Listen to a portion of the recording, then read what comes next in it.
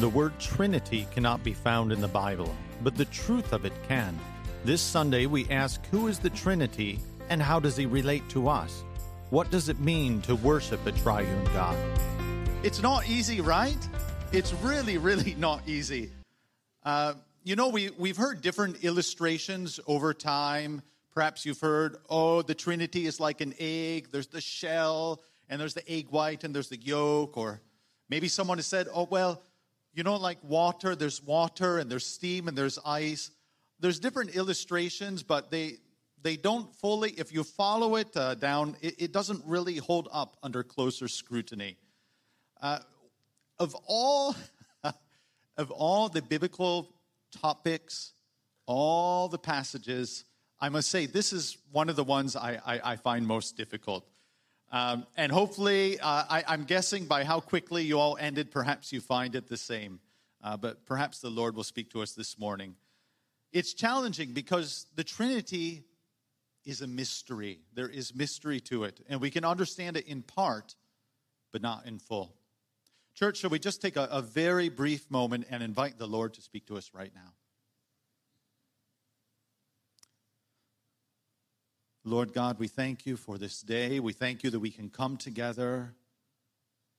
Would you speak to us this morning, Lord, we ask, because this is something difficult for us to understand, and it is a mystery, but we want to know you more. Would you reveal yourself to us even today? We ask in Jesus' name. Amen. Amen. This morning, I'd like to introduce you to the Book of Kells.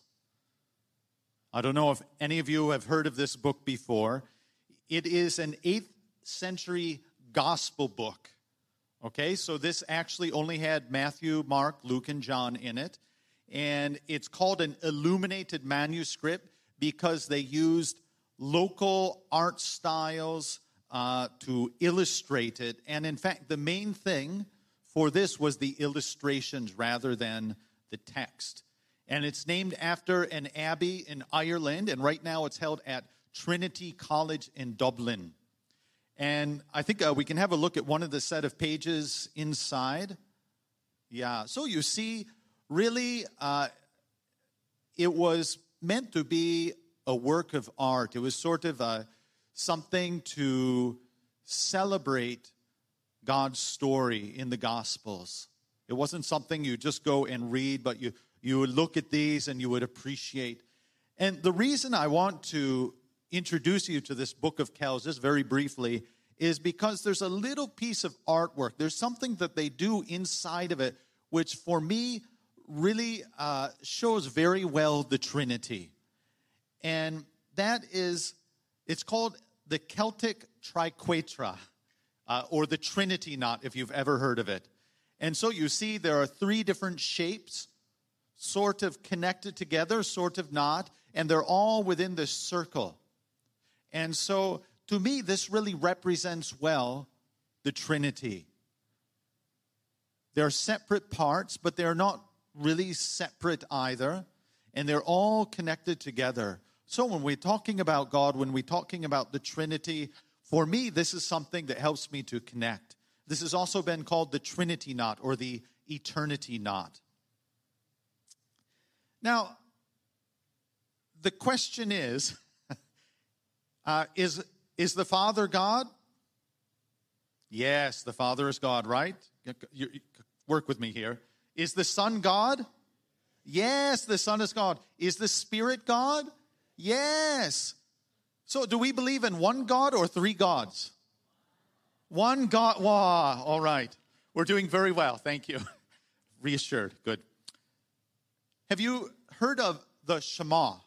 Not Shema, the Shema. This is the first word, and I think many of you will be familiar with it. The first word of Deuteronomy chapter 6, verse 4. Hear. Shema. And it's considered the most important prayer perhaps in Jewish tradition, and it's spoken daily. And so it begins, Hear, O Israel, the Lord our God, the Lord is one. The Lord is one. And so we are monotheistic. Praise the Lord. We believe in one God, one God. But we are also Trinitarian. And so while there's only one God, we believe that the Godhead consists of three distinct persons: the Father, the Son, and the Holy Spirit. And so they are equal in stature, they're equal in authority, they're all equally divine, but they are different in role. And so the Father, the Son, and the Spirit, they're all equally omniscient. That means that they are all knowing. There's not a limit to their knowing or their understanding. Even time doesn't get in the way. All knowing. They're omnipotent. All three are omnipotent. They have all power. They are all powerful. There are no limits to what can and cannot be done by them. They are omnipresent. They're everywhere present. And that's because they're not held back by substance. In a sense, they are insubstantial, right? They are spirit. And so they are not limited by space. They can be everywhere. And they are eternal. They are without beginning and without end. All three. Eternal. And I think it's very important. You see, the Triune God exists in perfect unity. And this is very important because I must say this perfect unity, we have trouble understanding because all of us, we struggle with unity, right? We really struggle with unity. We've never experienced a perfect unity. If I were to take any five of you and ask you a question about something, I would get about 8 different opinions, right? We struggle with unity. We struggle to come together. Even in the animal kingdom, they group together, most of them in unity, but somehow we as humans, we struggle with this so much. We can't even agree which is the best nasi lemak, which is the best laksa. We really struggle with the area of unity, and so it's hard for us to really grasp it. But within the Trinity, there is perfect unity. There's perfect harmony. There's no struggle to take the first place among equals. There's no division when it comes to direction and to judgment and to decisions. There's perfect unity within the Father and the Son and the Spirit. And the Father, it's been said like this: the Father has created a plan, and the Son has implemented the plan, and the Holy Spirit administers the plan. And the plan for humanity, the plan is salvation. And so we see that they each have a role that they play, and there's perfect unity, and yet they are still distinct. And on Sundays where we have morning prayer, we always recite the Apostles' Creed. Is that right? And so within the Apostles' Creed, we affirm that we believe in all three. We say, I believe in God the Father Almighty. We proclaim, I believe in Jesus Christ, His only Son, our Lord. We say, I believe in the Holy Spirit. This is part of our faith. Now, you won't find the word Trinity in the Bible, all right? If you go, you do a Google search, you do whatever kind of search, the word is not there. And it is a difficult concept. So how can it be that we believe that all three are divine and yet we believe in one God? Does anyone find this a bit, we're brought up in a very logical fashion and it's difficult, right? It's like 1 plus 1 plus 1 equals 1. And it's a mystery that I think we are just not capable of fully comprehending. It would be like if you have someone who was born blind from birth, and you're trying to explain to them what colors are. You can explain, you can bring it across to where there's some understanding, but it just cannot be fully comprehended. We are like that when it comes to the Trinity. We can understand in part, but we cannot understand in full. It is too much for these human brains. It is a mystery for us. Now, just because it's difficult doesn't mean that it is untrue, right? It just means that we've stumbled against our limitations, and we need a different starting point then. And so that starting point would be the Scriptures. So I think we'll turn to the Scriptures now. Earlier, we read the Shema, "Hear, O Israel, the Lord our God, the Lord is one." But we can travel back to the first verses in Genesis, which we had read for us just a little bit ago. It says, "In the beginning, God created the heavens and the earth." In the beginning, God. Not in the beginning, the gods. Not in the beginning, the three gods. In the beginning, God. And so we see that, yes, we are right to say we serve one God. And God, He is eternal, without beginning, without end. He existed long before our story and our reality. He's present there at creation. If we move along to verse 26 of the same chapter, then God said, "Let us make man in our image, after our likeness." And so He refers to Himself now as a plural, right? Let us make man in our own image.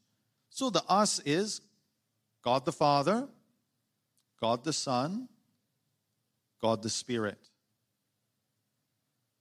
It's only when we move to the New Testament that we begin to have maybe more clear distinction between them. And so the Great Commission in Matthew, Jesus came to them and said, "All authority in heaven and on earth has been given to me. Go therefore and make disciples of all nations, baptizing them in the name of the Father and of the Son and of the Holy Spirit." And that's what we do when we have baptisms, right? Because all three are God. We recognize all three are God. And just to point out, I think in a natural way, we acknowledge the Father is God. We acknowledge the Son is God. The Holy Spirit, we still not fully certain how to relate to sometimes, but I think we agree the Holy Spirit is God. Amen? Amen. Okay, moving on. So all three are divine. And in John chapter 6, verse 27, "Do not work for the food that perishes, but for the food that endures to eternal life, which the Son of Man will give to you. For on Him God the Father has set His seal." God the Father. The Father is divine. John 1:1 to verse 3. "In the beginning," speaking of Jesus, right? "In the beginning was the Word, and the Word was with God, and the Word was God. He was in the beginning with God. All things were made through Him, and without Him was not anything made that was made." Jesus is God. And then after declaring that God had raised Christ from the dead, the New Testament goes on to credit the Holy Spirit with the resurrection. And so this is from Acts chapter 4, verse 10. It says, "Let it be known to all of you and to all the people of Israel that by the name of Jesus Christ of Nazareth, whom you crucified, whom God raised from the dead." God raised from the dead. So we go to Romans. It says, "If the Spirit of Him who raised Jesus from the dead dwells in you, He who raised Christ Jesus from the dead will also give life to your mortal bodies through His Spirit who dwells in you." So it is the Spirit who raised Him from the dead. So the Spirit is very clearly God as well.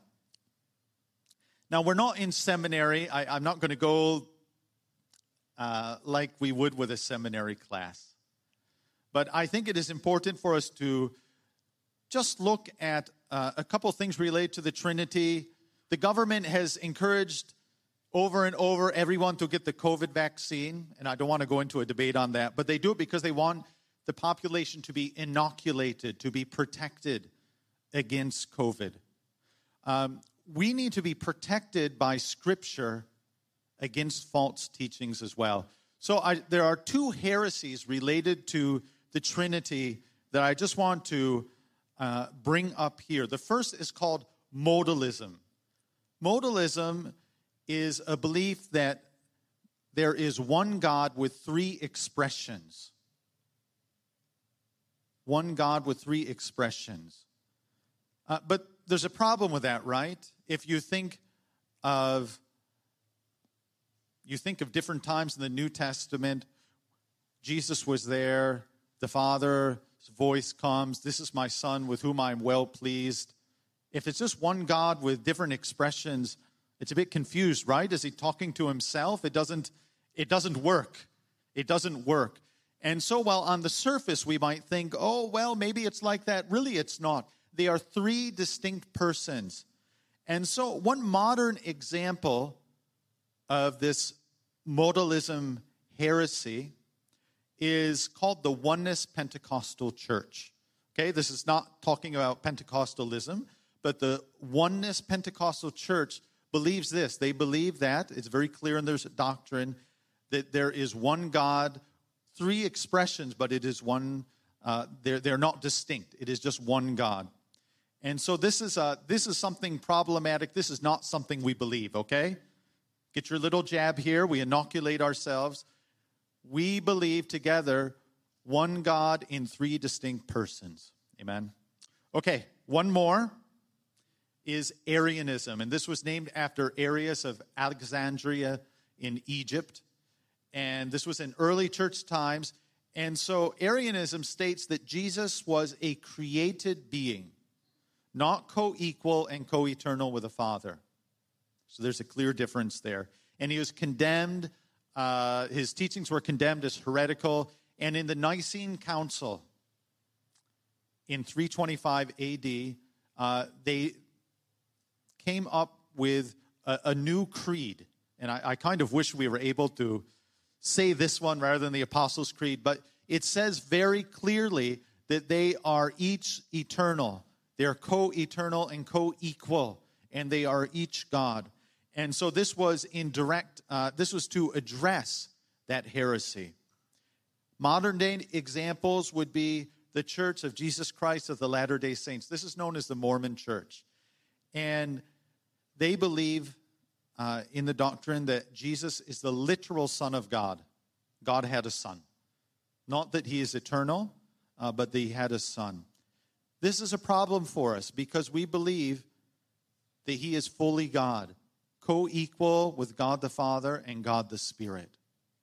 And so even in early Mormonism, they even believed that Jesus and Satan were brothers because this idea they are created beings. Now they would deny that, but in the early days for them, they also had that belief.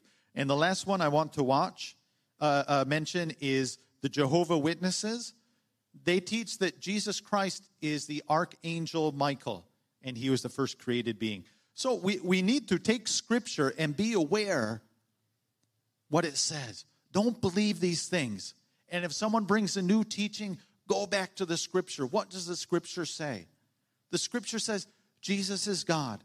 The Spirit is God. The Father is God. And yet we serve one God. So this is our faith. This is what we believe. I just want to summarize. See, the Father created the universe, and he also created the plan to save us, and he receives and he forgives us.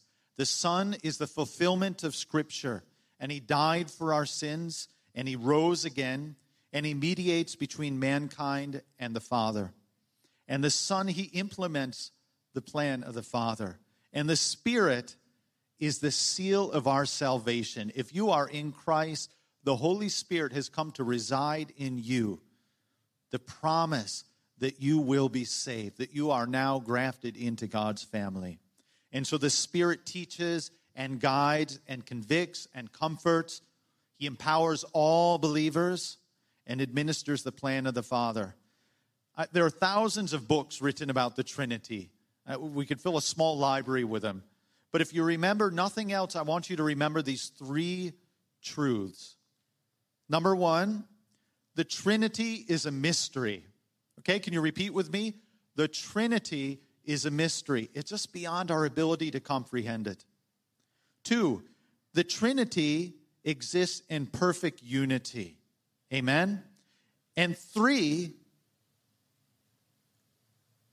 God loves us.